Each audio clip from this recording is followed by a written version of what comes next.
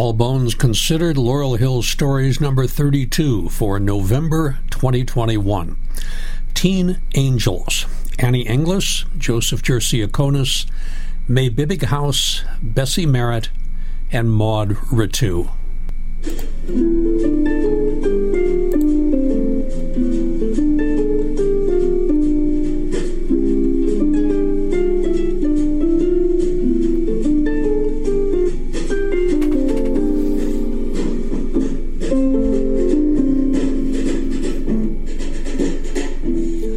Laurel Hill Cemetery is a National Historic Landmark, an arboretum, a sculpture garden, a nature preserve, and an active cemetery in Philadelphia, Pennsylvania. It opened in 1836, and it remains a popular visiting spot for tens of thousands of people every year. Its sister cemetery, West Laurel Hill Cemetery, located across the Schuylkill River in Bala Cynwyd, was founded in 1869. It has a history and a population of its own. I am Joe Lex, retired professor of emergency medicine at Temple University in Philadelphia, and volunteer tour guide at Laurel Hill Cemetery and West Laurel Hill Cemetery, and volunteer podcaster. This November podcast concerns people you have probably never heard of. They are not major figures in history, and only one of them has really left us a legacy. But their stories, despite being as much as 140 years old, may have a familiar ring. Annie Inglis, who spent her brief life in a wheelchair, gave a gift of a $1 gold piece and made it into something which continues to help thousands of Philadelphians to this day. Joseph Gerssiokonis Jr. was a gifted cellist whose life was cut short by a bullet. May Bibbinghaus was described as a good church-going girl who developed a narcotic habit as a teenager. It would eventually be her undoing. And several members of a Philadelphia social club inadvertently chose the wrong time for a casual summer cruise, and they paid with their lives. They are all teen angels for All Bones Considered, Laurel Hill Stories.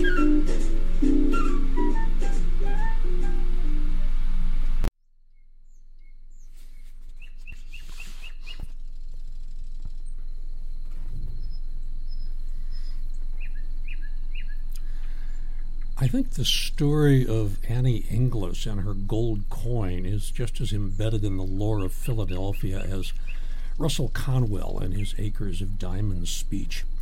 Annie, a teenager confined to a wheelchair for many years, was on her deathbed in 1875. She's said to have given her mother Caroline her most sacred possession, a gold $1 piece, to start to fund to care for other incurables like herself.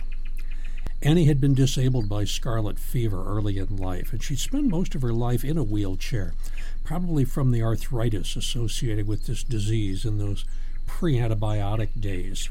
She was dependent on the kindness of others until she died of a gastric hemorrhage in May 1875, with her death certificate signed by Silas Ware Mitchell. Annie Inglis was buried at West Laurel Hill Cemetery, Marion Section, Lot 476. Scarlet fever, also known as scarlatina, was a scourge in Victorian America and England. Although identified as early as the 16th century, it wasn't until the 17th and 18th century that it made major, if irregular, epidemic appearances on both sides of the Atlantic. By the 1840s, deaths had nearly doubled from the decades before, and for the next generation, scarlet fever and associated streptococcal infections were the most frightening communicable diseases among the infectious ailments of childhood. Different strains of streptococcus produced different amounts of toxin, leading to epidemics of varying severity, with mortality rates ranging up to 30%. Mortality records show the disease completely dwarfed diphtheria, measles, and pertussis, whooping cough, as causes of death among those under 15 years of age. The year of highest mortality was 1863, when the death rate among children under 15 was 3,966 per million living. That's 1 out of every 252 children died from scarlet fever. To put things in perspective, as I write this in October 2021, 1 out of every 500 people in America has died from COVID-19. It was not until the 1870s that the name Streptococcus was used for the causative agent of scarlet fever. Now, by the 1880s, the disease remained widely prevalent, but its character was relatively mild. And by the 20th century, mortality from scarlet fever had begun to drop. Even in the pre-penicillin days, Streptococcus was and still is exquisitely sensitive to treatment with penicillin. Complications of scarlet fever are divided into 2 categories: suppurative or pus-producing, and non-suppurative, usually due to autoimmune response. Nowadays, suppurative complications such as retropharyngeal and peritonsillar abscesses, cellulitis, mastoiditis, and sinusitis are uncommon. The non-suppurative complications are far worse and unpredictable. Acute rheumatic fever can lead to arthritis, carditis, neurologic issues such as the uncontrollable movements of Sydenham's chorea, and various skin findings. Many of these become chronic and lifelong. Endocarditis, with its damage to the heart valves and inevitable heart failure, damage to the kidneys, and an acute nephritic syndrome, sometimes called Bright's disease, or debilitating arthritis. The latter is probably why Annie was confined to a wheelchair. For 2 years after Annie's death, her mother, Caroline K. Inglis, 1829-1902, labored to raise funds for such a place for people to live. According to the Inglis House website, she auctioned the $1 gold piece many times to accumulate necessary funds. If you're wondering how she did it, I don't know. But then again, I don't know how blogger Kyle MacDonald once started with a paperclip and 14 trades later ended up with a house. I emailed Inglis House in hopes of speaking with their historian, but I have heard nothing in response. One way or another, the funds were raised, and the Philadelphia Home for Incurables was opened in 1877 at 47th and Darby Road. 16 women were received as patients, and as soon as it opened, there wasn't enough room. 3 years later, the site at 48th and Woodland near Grays Ferry Road was established to provide for 40 patients. Now, Annie had been raised by her mother after her father died in 1861. William Cowper Inglis, who was born in 1833, went to Dickinson College and along the way became a lawyer. He was practicing in Chehaw, South Carolina when the war broke out, and he quickly joined the ranks of the rebels, rising to the rank of captain and serving in the 8th Regiment of South Carolina Volunteers. He died of typhoid fever while serving in Richmond, Virginia, when Annie was 5 years old. Even more interesting is William's father, or Annie's paternal grandfather, John Auchincloss Inglis, 1813-1878. John A. Inglis was born in Baltimore, the son of Presbyterian minister James Inglis, who was then pastor of the First Presbyterian Church in the city. He also attended Dickinson College and graduated with the class of 1829 at age 16. He then taught school for a while in Carlisle, Pennsylvania, while studying law. Inglis relocated to Chehaw, South Carolina, where he opened a law practice with his partner Henry MacGyver. MacGyver was later a Chief Justice of the state Supreme Court. He does have a Wikipedia entry.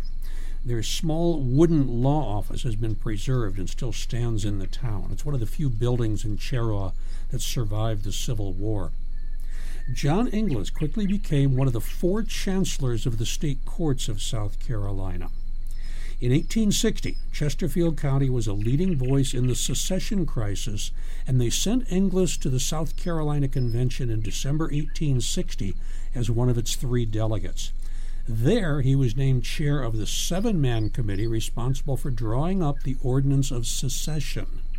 Eventually, he became known as one of its authors. The ordinance was based on South Carolina's insistence on following Article 4, Section 2 of the Constitution, which included the fugitive slave law. No person held to service or labor in one state, under the laws thereof, escaping into another, shall, in consequence of any law or regulation therein, be discharged from such service or labor, but shall be delivered up on claim of the party to whom such service or labor may be due.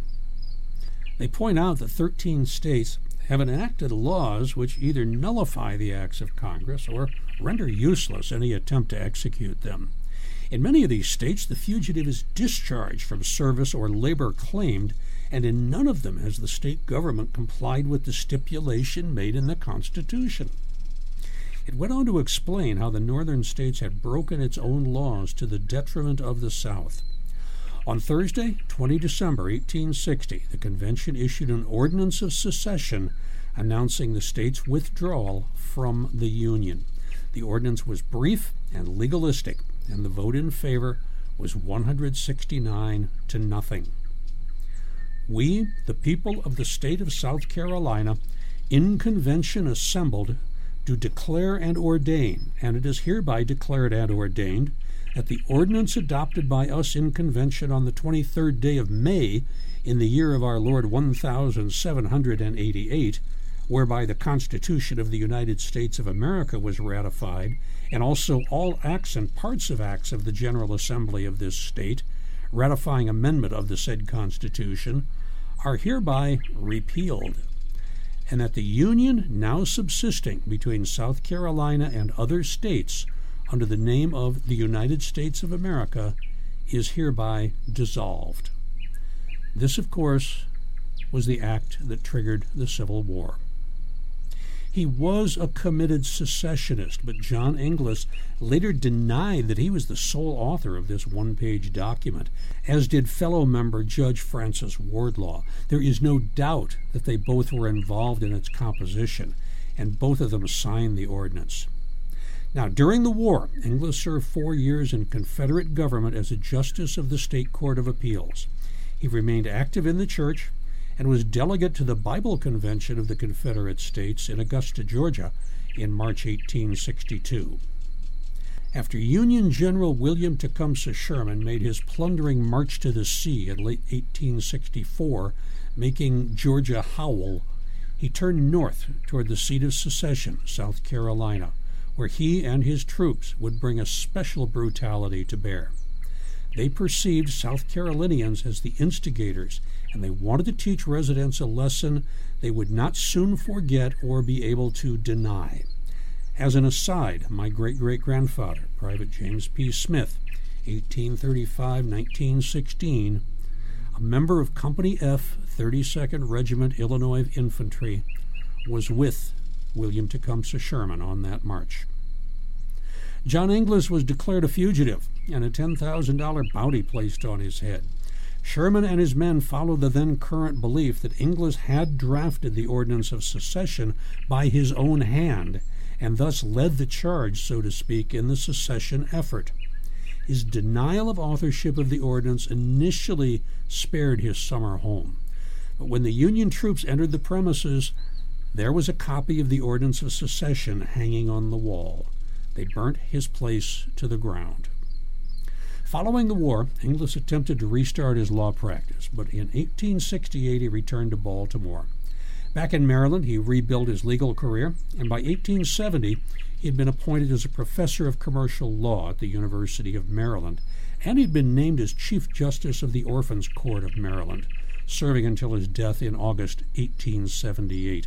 William and John, Annie's father and grandfather, are buried in Cheraw at the old St. David's Episcopal Church Cemetery. Now back to Philadelphia and John's granddaughter, Annie Inglis. By 1927, as more buildings were added, the Home for Incurables had reached a population of 162 men, women, and children, and there was a long waiting list. 24 of the residents had been there for 10 to 20 years. 9 had been there for 20 to 30 years, and 2 for more than 35 years. They had cared for 1,625 patients by that time, and at no time had a man ever served on the board of directors. On 20 October 1927, 2:30 p.m., a cornerstone was laid for a new building at an 8-acre site at Belmont and Conshohocken Avenues. It was designed by the Ballinger Company, a prominent Philadelphia architectural engineering firm. In the cornerstone at the south side of the entrance was a copper box showing progress of the home during its 50 years of existence, photographs of the new building, and the name of one donor who was selected by the chair of the building committee, Mrs. Caleb J. Milne, Jr. The Milne family is buried just a few hundred feet from Annie's grave at West Laurel Hill Cemetery. And 33 years later, in 1960, the Home for the Incurables was officially renamed for its initiator, Annie Inglis. It officially became Inglis House. Currently, Inglis House provides long-term residential care for 252 adults with physical disabilities.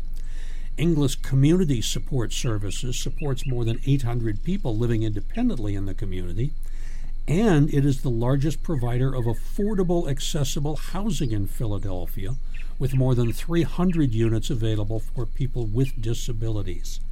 Annie Inglis's dream of what her $1 gold piece could do in 1875 has been realized, and then some. I want to mention that Annie is buried literally in the shade of one of West Laurel Hill Cemetery's state champion trees. It's a weeping Japanese scholar tree, Stiphnalobium japonicum. West Laurel Hill Cemetery and Laurel Hill Cemetery together are accredited as a Level 2 Arboretum. There are 3,412 trees and shrubs in West Laurel Hill Cemetery, each of which has a numbered tag. If you go to westlaurelhill.com under About and Arboretum, there is a PDF of all the trees in the cemetery listed by tag number. 4 of them are state champion trees, like the weeping Japanese scholar tree.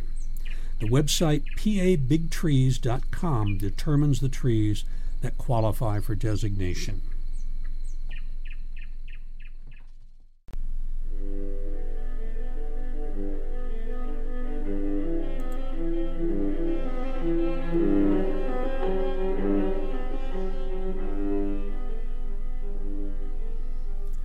Everyone in Philadelphia knows about the SEPTA Route 23, since it used to be the city's longest streetcar route. It extended from Chestnut Hill all the way down to Broad in Oregon.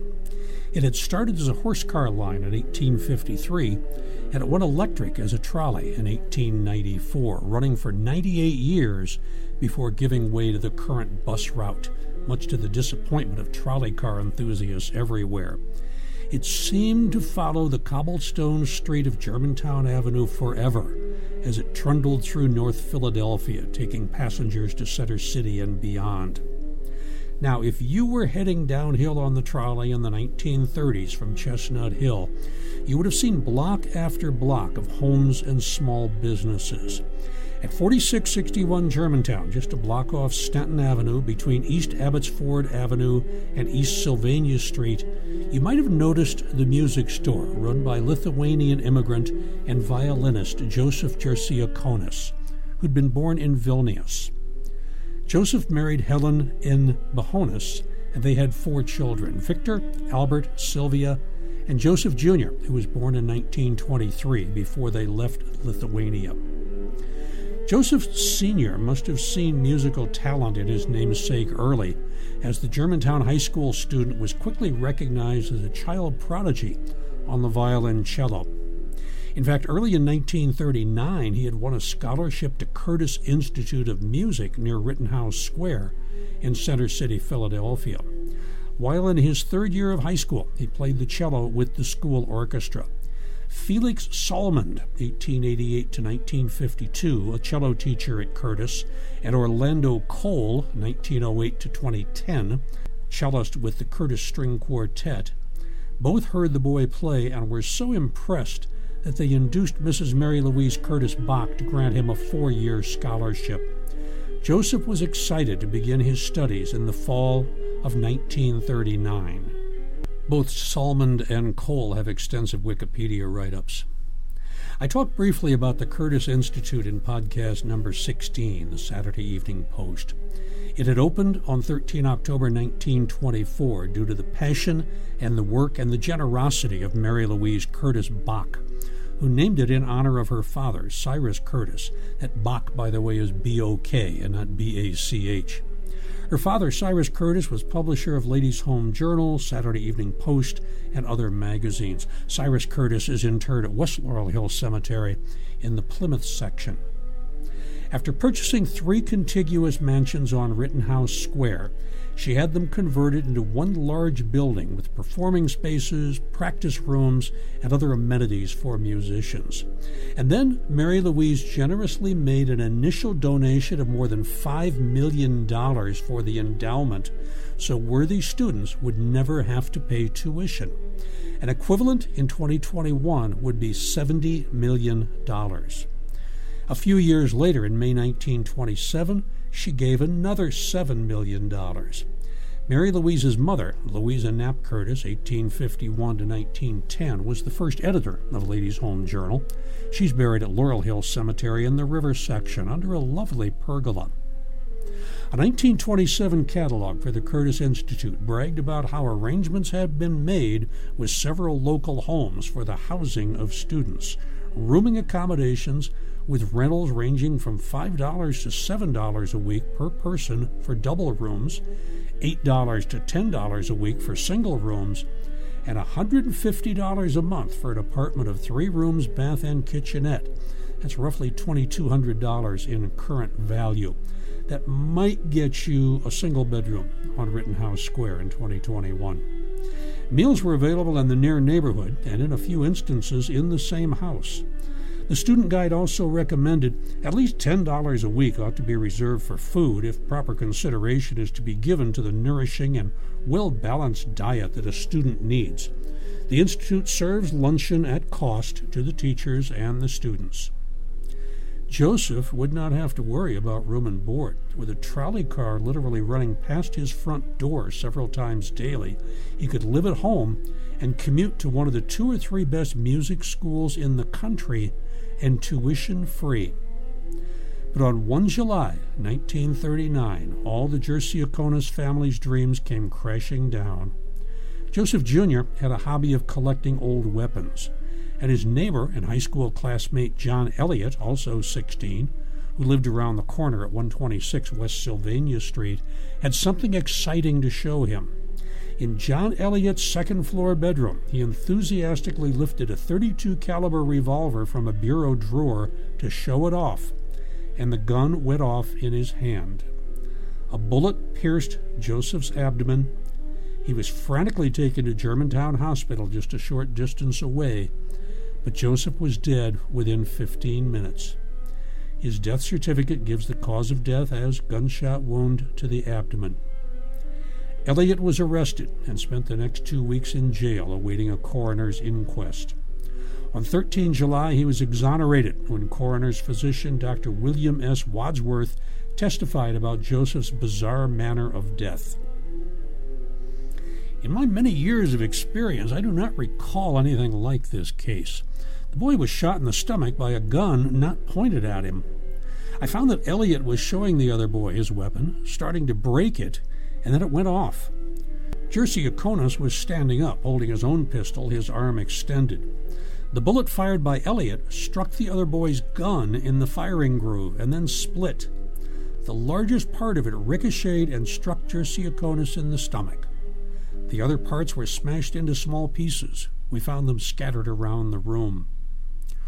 Coroner Hirsch exonerated Elliott, but told him the accident should be a lesson to him not to play with weapons about which you know nothing.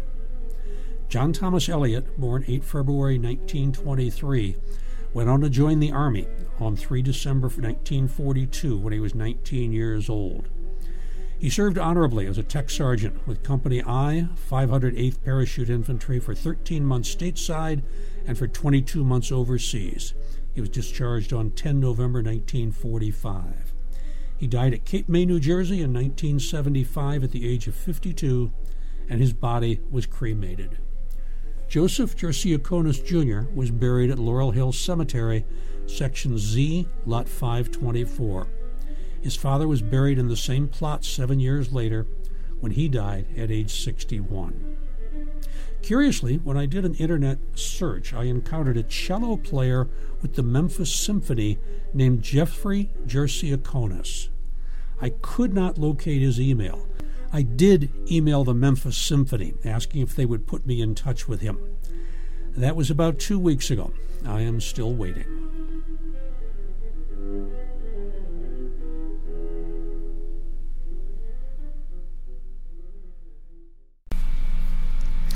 Now that the weather has cooled down, join us on a live tour at Laurel Hill or West Laurel Hill Cemetery.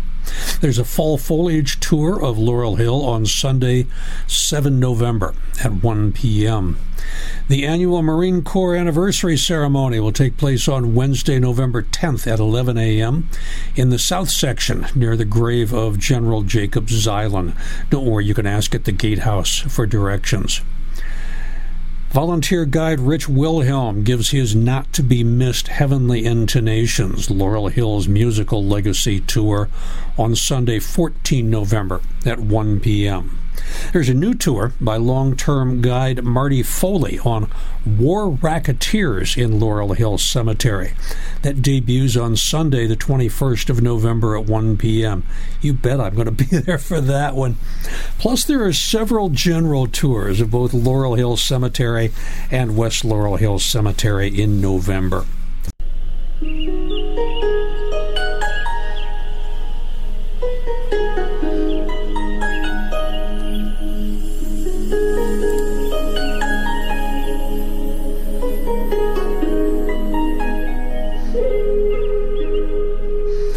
Opium. It's been used for centuries before and after Christ. Feted as God's own medicine by none other than Sir William Osler, it is the only drug over which not one but 2 wars have been fought. Opium and its derivatives, heroin, morphine, codeine, have been used for both the benefit and the detriment of millions of people, both legally and illegally, throughout history. You may have grown up with opium in your medicine cabinet. In fact, it still may be there. Paregoric, or camphorated 4% tincture of opium, has been used for generations to treat diarrhea and cough.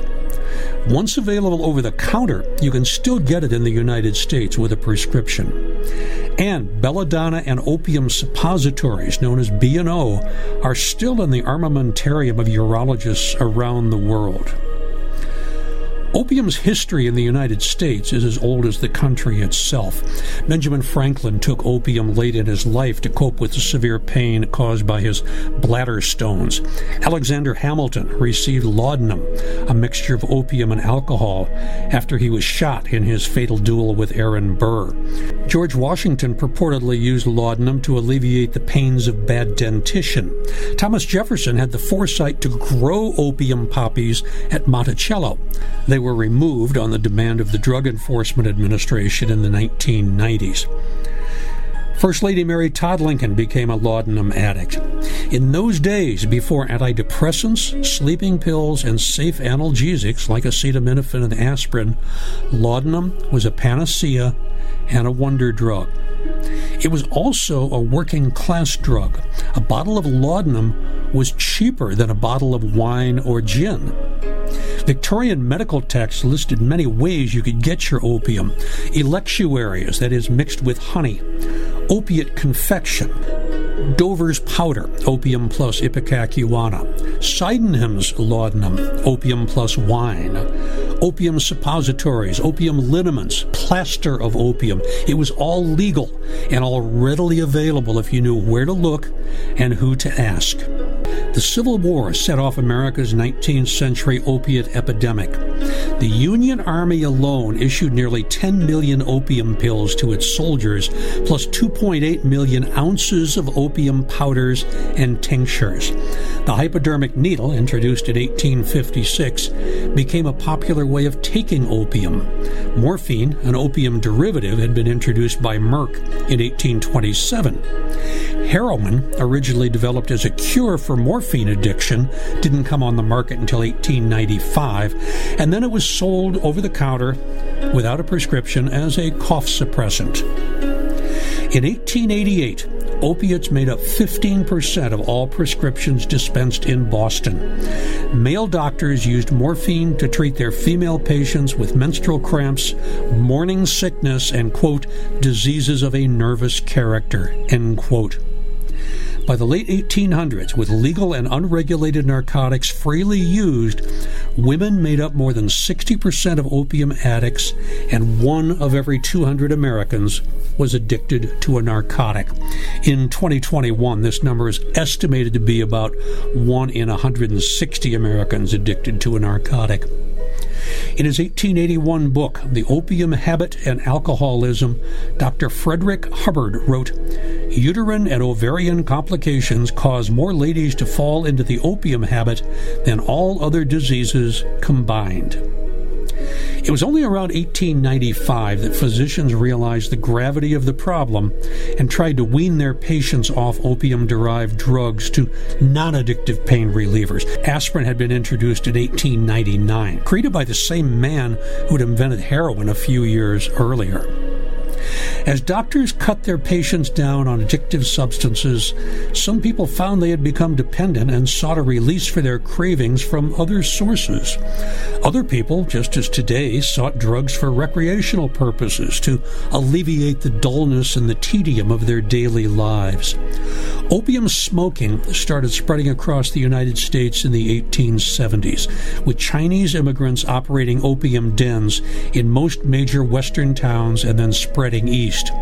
They were attracting a mixed clientele: Chinese immigrant workers whose conditions were appalling, and numerous white Americans, especially lower-class men. One opium smoker said in 1883, "It's a poor town nowadays that has not a Chinese laundry, and nearly every one of those has its layout." Philadelphia was no exception. In 1871, a Cantonese immigrant named Li Fong opened a laundry at 913 Wraith Street. In the following years, numerous ethnic Chinese immigrants who were fleeing racist backlash and violence from the western cities where they had originally settled clustered in this area, and Philadelphia's Chinatown was born. It was a vibrant community, mostly of bachelors, because of the restrictive Chinese Exclusion Act of 1882. It took up several square blocks between the city's Skid Row to the east and the Tenderloin District to the west. By the close of the 19th century, these areas contained Philadelphia's cheap amusements district and housed as many as 250 pool rooms, gambling resorts, saloons, opium dens, and brothels. Into this intriguing environment came a young woman of an old Philadelphia family, Mary Ann Laura Bibbighaus. That's Bibighaus. She was usually called May. Was born sometime between 1879 and 1881. The newspapers in 1900 said she was 19, but other sources have her as old as 21. Her father, Charles Theodore Bibbighaus, had been a private in the Union Army with Company E, 19th Pennsylvania Infantry. He was wounded and on a pension when he died before his 50th birthday in 1893. May's grandfather, Dr. Charles Henry Bibbighaus, was a graduate of Franklin and Marshall College and is listed as living at 94 Greenhouse in McElroy's 1839 Philadelphia City Directory. May Bibbighaus, almost invariably referred to in the newspapers as Pretty May Bibbighaus, had in May 1899 taken on the Christian cause of converting these Chinese immigrants to her religion and teaching them English. She was a member of the Protestant Episcopal Church of the Annunciation at 12th and Diamond. She lived at 1634 North 12th Street. While still a teenager, she personally went to Mrs. J.D. Nash, the superintendent of the Chinese mission at 13th and Girard, and offered her services as a teacher. She was assigned a scholar, and according to the newspaper, using the language of the day, he was a young Mongolian, absolutely ignorant of even the letters of the alphabet. She worked hard and tried to give him not only a knowledge of the English language, but also Christian principles, which were to open up to him a new world. Her friends wondered if her pupil had instructed her in the ways of the Orient. End quote. On 24 January 1900, May had a chance meeting with an old friend, Hugh Kennedy, at 9th and Chestnut. She told Kennedy that she wanted to smoke some opium and that he should meet her at the St. Charles Hotel that night. She assured him that she had been smoking it for about a year. Another acquaintance, Harry Parker, who had experience with opium use, joined them. They went to his room at 1106 Vine, and not far from the heart of Chinatown. Parker cooked the opium. Kennedy later said, "May seemed so full of life and had been smoking about an hour and a half when she groaned and looked white in the face. I went downstairs and was about to go for a doctor when Mr. White came into the room. By this time, May was bleeding from the nose, and we loosened her clothes. A doctor was sent for, and he told us she was dying." Mr. George White, proprietor of the house, dispatched Kennedy to the 6th District Police Station on 11th below Vine, and a patrol wagon was hurriedly summoned. The dying woman was rushed to the Hahnemann Hospital. At 4:25 a.m., the wagon reached the hospital, and at 5:40 a.m., May Bibbinghaus was dead. The police immediately arrested the 8 people they found in the apartment house, and they hauled them all off to jail. The Philadelphia Inquirer almost instantly sent a reporter to Chinatown, where he was able to buy enough opium openly, quote, to kill 2 men at the same shop where May had purchased hers. The reporter then went to another shop on Ray Street above 9th. Again, the language of the day. "I want 2 bits of hop." "All right," came from a fat, cunning-eyed Chinaman who presided behind the counter. The fat individual dug a knife into a tin can filled with a brown mass and smeared some on a little pasteboard box cleverly made from a folded playing card. He suspended the box in a pan on a tiny pair of scales, adjusted the weight, and then the result of the test being satisfactory wrapped up the tiny package.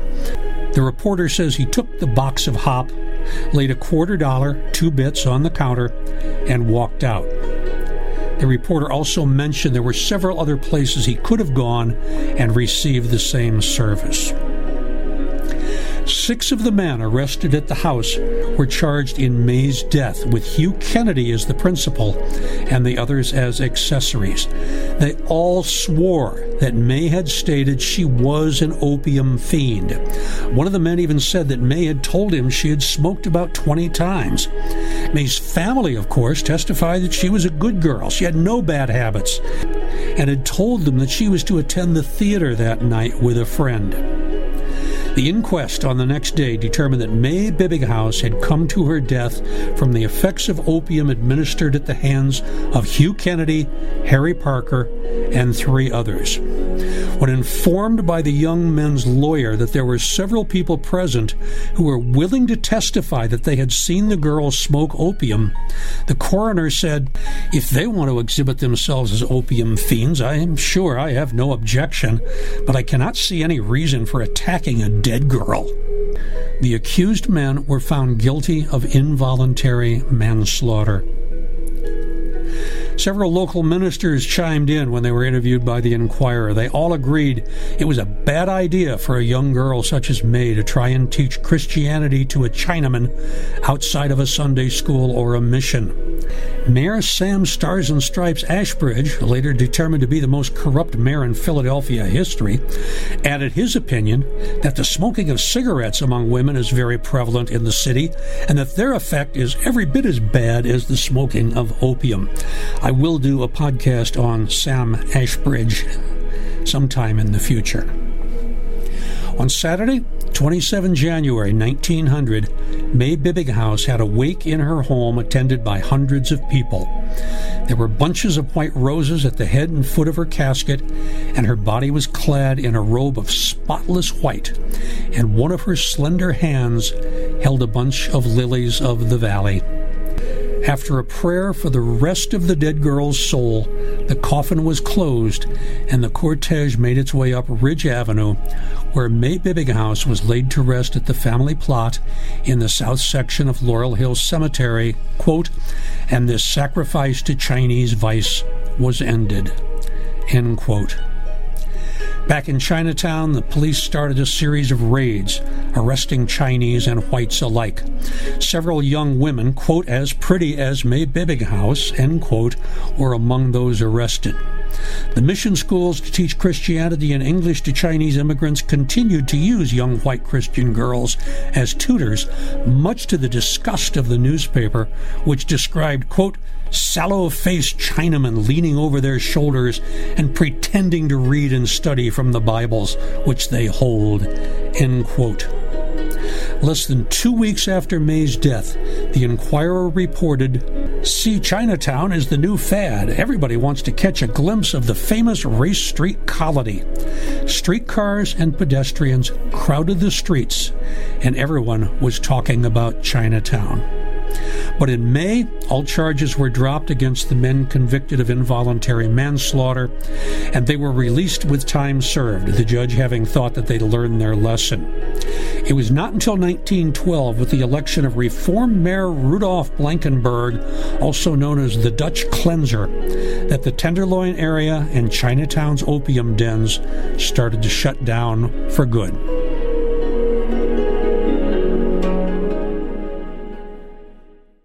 In late June 1886, Marcius S. Bulkley, scion of the paper manufacturing firm of Southworth Bulkley and Company on South 7th Street, bumped into Miss Mamie Stevens in Atlantic City. They were both members of the Novelty Social Club in Philadelphia, and they struck up a conversation on the boardwalk. Mamie wistfully pointed out some yachts offshore and suggested the idea of a social club cruise. She would supply some of her lady friends and a chaperone, and Marcius would look after the gentlemen. On Saturday, 24 July, at the Spruce Street dock, Marcius approached Captain Edward Ruland of the two-masted schooner yacht, the Sarah Craig, which was unloading 3,500 Georgia watermelons it had picked up from Wilmington, North Carolina, on the 17th of July. He asked about procuring the boat for an 11-day cruise up to New York and back, and a deal was made. The party would supply its own cooks and feed the crew as well as themselves. They would pay Ruland $13 a day for use of his schooner. It looked to be a delightful summer sail on the Sarah Craig. Members of the Novelty Social Club were assembled for the sail by Chester T. Clark, telegraph manager at the Broad Street Station, who lived on South 34th Street. They left Philadelphia on Tuesday morning, 27 July 1886 at 10 a.m. for a leisurely trip up the coast to Cape May, Atlantic City, Long Branch, and various watering spots along the Atlantic seaboard. They planned to spend a day in New York City and then take a 5-day sail back. Mr. Clark's fiancée, Miss Rod Retu, age 17, was sailing with the group, as was Mamie Stevens, age 21, who was engaged to Alfred Porter, another passenger. Mamie's sister, Mrs. Cora Aiken, age 24, was yet another passenger, and the Stevens sisters' mother, Mrs. T. Stevens, served as chaperone for the voyage. Another set of sisters aboard was Miss Emma Merritt, age 21, and Miss Bessie Merritt, age 17. All told, 16 persons were on board, including Captain Edward Ruland with a mate and 2 sailors. Ruland was an experienced deep-sea sailor with 4 Atlantic Ocean crossings under his belt. The two-masted schooner, the Sarah Craig, was built at Patchogue, Long Island in 1884. She was nearly 49 feet long, 19.5 feet wide, 5 feet deep, and could carry 27 tons of cargo. She had been in the coastal trade since she was built, usually carrying fruit and vegetables in the summer and pine wood in the winter. The yacht stopped at Cape May on Wednesday evening as scheduled and reached Atlantic City the following morning, where the guests were entertained at the Bellevue Hotel. Miss Jessie McClure, sister of the hotel proprietor, was invited to join them and went on the yacht, but apparently got seasick and disembarked before it sailed again. On Friday morning, the yacht left Atlantic City on its way to Long Branch. Now, the weather had been all that anyone could ask for up until about 6 p.m. Friday, just as they sighted Sandy Hook. Then the wind suddenly died out, and for half an hour or so the sails flipped idly as the vessel rocked lazily to and fro. The party was enjoying supper on deck when a few drops of rain brought it to a hurried end, and the food and passengers were quickly removed to the cabin. The ladies scurried below deck to avoid the rain, but the drops stopped after a few minutes, and they all came back on board, laughing about how they had to end their dinner so quickly and apparently unnecessarily. But Captain Rewland noted heavy clouds gathering in the west, and it wasn't many minutes before the entire party, except for Mrs. Stevens and Retu, were glad to seek the shelter of the cabin to avoid the second shower. It was the next day when Captain Rewland explained what happened.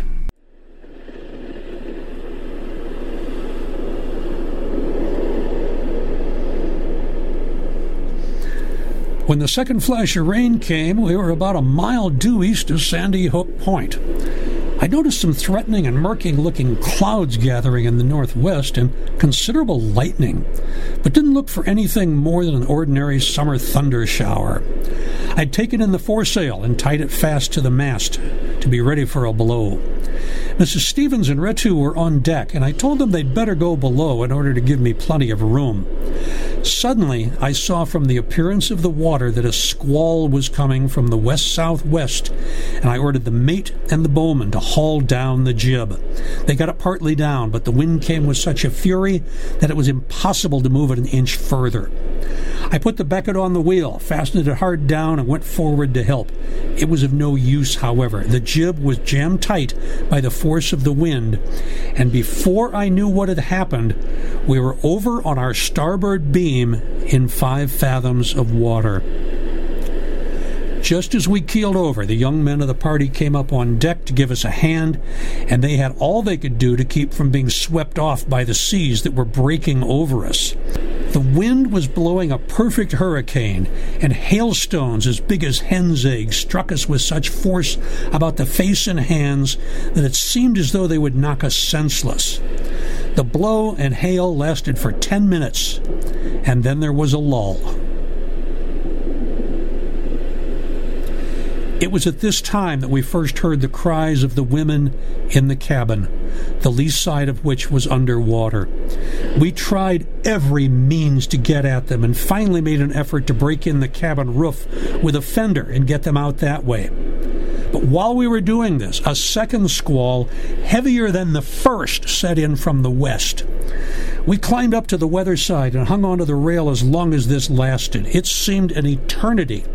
The hailstones were the largest I have ever seen, and they came with the force of a ball from a pistol.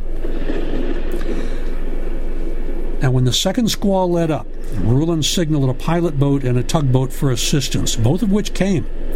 The men on board made several unsuccessful attempts to dive to the cabin door and open it, but they were driven back time and time again by the weather and the tides.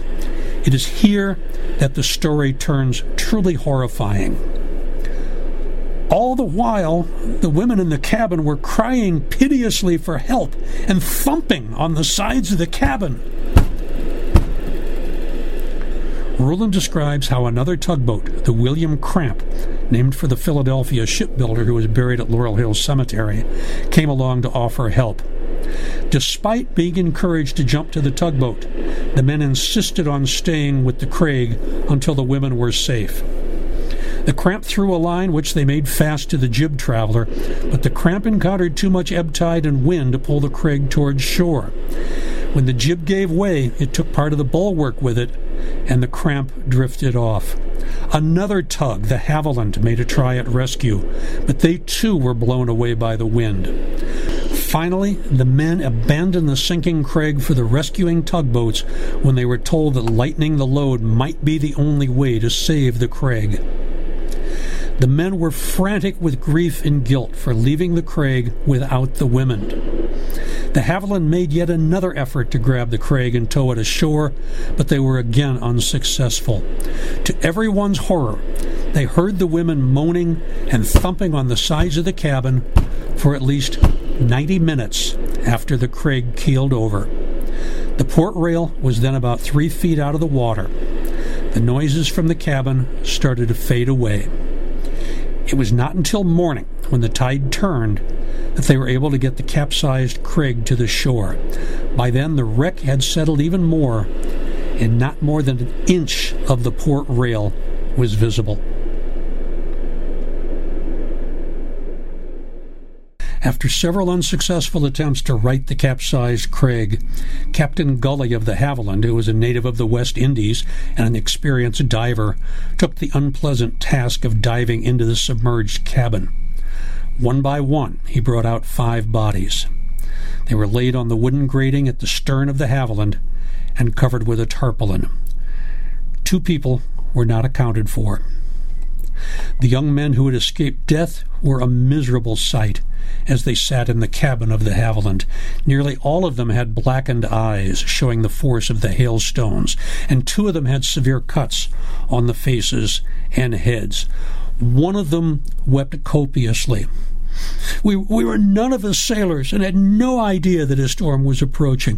When the vessel keeled over, we thought we might be able to render some assistance on deck, so we went up, with the exception of Clark. I had just started up the companionway when a rush of water from behind seemed to carry me up a little way and then pull me back down again. Potter saw my predicament, and grabbing my hand, he pulled me on deck. When I got there, I was forced to clutch the first thing that came my way, which fortunately was the weather rail. As I hung there, I saw a woman's hand pushed out through one of the cabin windows, and I managed to get hold of it. It slipped away, however, and a ring was left in my hand. This ring, I recognized. It belonged to Miss Emma Merritt. I think we must have been crazy for the 2 hours following the capsizing. On the morning of 1 August 1886, all the bodies except Bessie Merritt's had been recovered and were taken by train back to Philadelphia.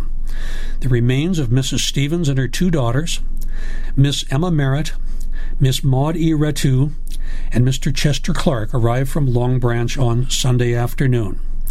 The engaged couple of Mr. Clark and Miss Rettu perished.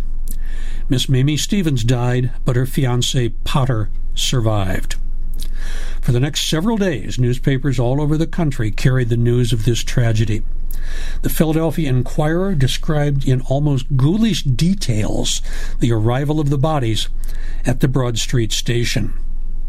There were 6 dark-colored ice boxes standing in a row, each with the name of an unfortunate inscribed upon the lid. The 3 members of the Stevens family were taken to the family home at 1933 Judson Place. Emma Merritt was taken to the family home at 861 North 20th Street, awaiting the arrival of the remains of her sister the next day.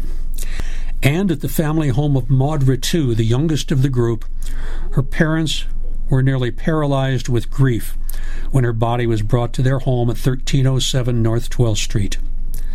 The newspaper notes that, quote, the body was in perfect condition and showed no signs of suffering. The Inquirer gave details of the wake and the funerals. At the Merritt household, a dim light burned in the hall chandelier, and the parlor walls were hidden deep with flowers, while the room was crowded with young ladies, the former associates of the deceased sisters. The caskets stood side by side, the heads toward the windows. The face of Bessie was turned to the right, with a natural and easy inclination as in sleep. The lips were slightly parted. No discoloration was perceptible save around the eyelids and mouth. The hands, however, were swollen and discolored, and brought vividly to mind the frightful tragedy of that closed cabin from which there was no escape. The face of the younger sister was covered, and the hands discolored, bruised, and abraded. Miss Rettu's wake was at the home, and long before noon there were at least 5,000 men, women, and children in the street. The Inquirer notes, there was a general eagerness to look upon the face of the fair girl whose death had awakened their interest, and the laws of decorum were not always remembered by those who wished to make their way into the house, despite the opposition of the police. Embedded in masses of the choicest flowers lay the dead girl, robed in white for her bridal with death, her face perfectly free from disfigurement, and her expression so lifelike that many were moved to exclamations of surprise at her beauty. The interment of the Merritt sisters, Miss Bessie and Miss Emma, took place at North Laurel Hill Cemetery in the family plot at Section W, Plot 134. They share a tombstone. Both of their names are on it. The funeral of Miss Maud E. Ritu was at 1 p.m. at South Laurel Hill, Section 14, Lot 142. They are our final teen angels for the November podcast. I had intended to tell the stories of Marion Ashmead and the immigrant girls who were killed in a rush for the doors during a false alarm at a cigar factory, but I ran out of time. I will probably do a podcast about them later, and then I can tell you the story of a teenager who was killed while looking for her missing cat, and another accidental shooting of a teenager with much potential. Next time in the December 2021 edition of All Bones Considered Laurel Hill Stories, it's Smile for the Birdie, photo and film pioneers. Robert Cornelius took the first selfie in Philadelphia in 1839. Frederick Gutekunst was the go-to photographer for wealthy Philadelphians. Matthew Carey Lee left his law practice and the publishing business to dedicate his time to the advancement of the chemistry of photography. Paul Beck Goddard, Coleman Sellers II, and William H. Rao are other Philadelphia names familiar to the photography historian. They are all interred at either Laurel Hill Cemetery or West Laurel Hill Cemetery, and I will tell their stories in the December episode of All Bones Considered Laurel Hill Stories.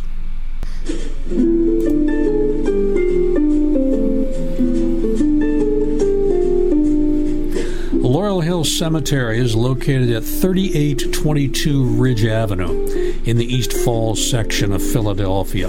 It is within an easy walk from the bus stop at Ridge and Allegheny for SEPTA buses R1 and 61. Admission is free, as is parking in the lot across the street. West Laurel Hill Cemetery is at 225 Belmont Avenue in Bala Cynwyd, with parking available at the main entrance and at the bell tower. Your best bet for public transportation is to take the SEPTA Regional Rail to Manayunk or one of the many buses to the Wissahickon Transfer Center on Ridge Avenue, then cross the Schuylkill River on the Pencoid Pedestrian Bridge and come up the Writers Ferry Road to the entrance near the Pet Cemetery. Both Laurel Hill Cemetery and West Laurel Hill Cemetery are now open from 7 a.m. to 5 p.m., and we will be through March when we go back to our 7 a.m. to 7 p.m. hours. We welcome dog walkers, bike riders, photographers, bird watchers, nature buffs, and strollers, both the two-footed and the four-wheeled variety. And now, of course, leaf peepers. Both Laurel Hill Cemetery and West Laurel Hill Cemetery are open for historic tours. I mentioned them before. We do expect you to follow current CDC guidelines when you join us, and we'll still have some pay-what-you-wish virtual tours via Zoom. All of this is in the schedule you can find at thelaurelhillcemetery.org or westlaurelhill.com. And there is more to satisfy your curiosity. LaurelHillCemetery.blog has a new entry by Russ Dodge that you probably need to read.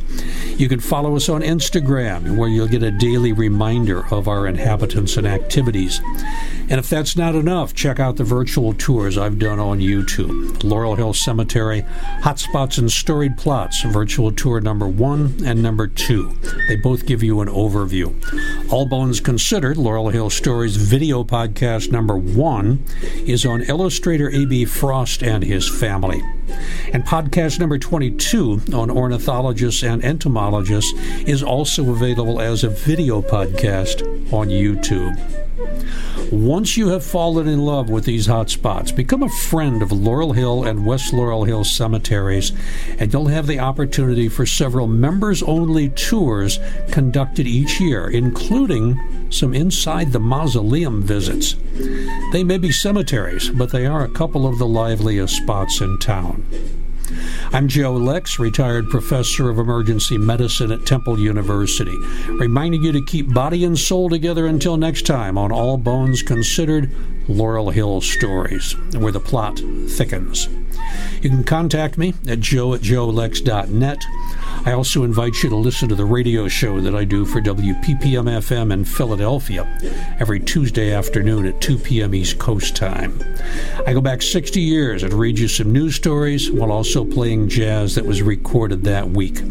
You can stream it from phillycam.org/listen, or you can listen from my website, joelex.xyz. Stick around if you want to hear the references that I use for this podcast. And until the next time we meet, stay safe, stay well.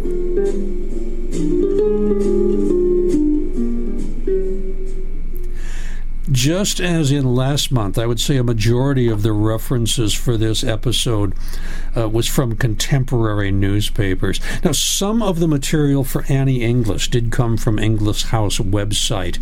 The information on her father and grandfather came from various other websites. The online archives at Dickinson University was really helpful, as was an article by Erica Quisenberry Sturgill in the Cecil Whig, dated 22 December 2018. Articles about the newer editions of English House came directly from the Philadelphia Inquirer. The sad story of Joseph Gerssiokonis Jr. came from the 1939 editions of the Philadelphia Inquirer. Information on Curtis Institute came from its website, and I found the 1927 Curtis catalog online as a PDF. May Bibbighouse's death was front-page news in Philadelphia throughout late January of 1900. There was an 1881 textbook I found called The Opium Habit and Alcoholism by Dr. Frederick Hubbard. It was very helpful in understanding the 19th century narcotic problem. Well, Chapter 28 of a book by Hans Dirk called History of the Opium Problem, The Assault on the East, 1600 to 1950, also gave me some good information. Finally, the story of the tragic sailing adventure of the Novelty Social Club was taken directly from the newspapers of the day. Stay well. I'll see you next time.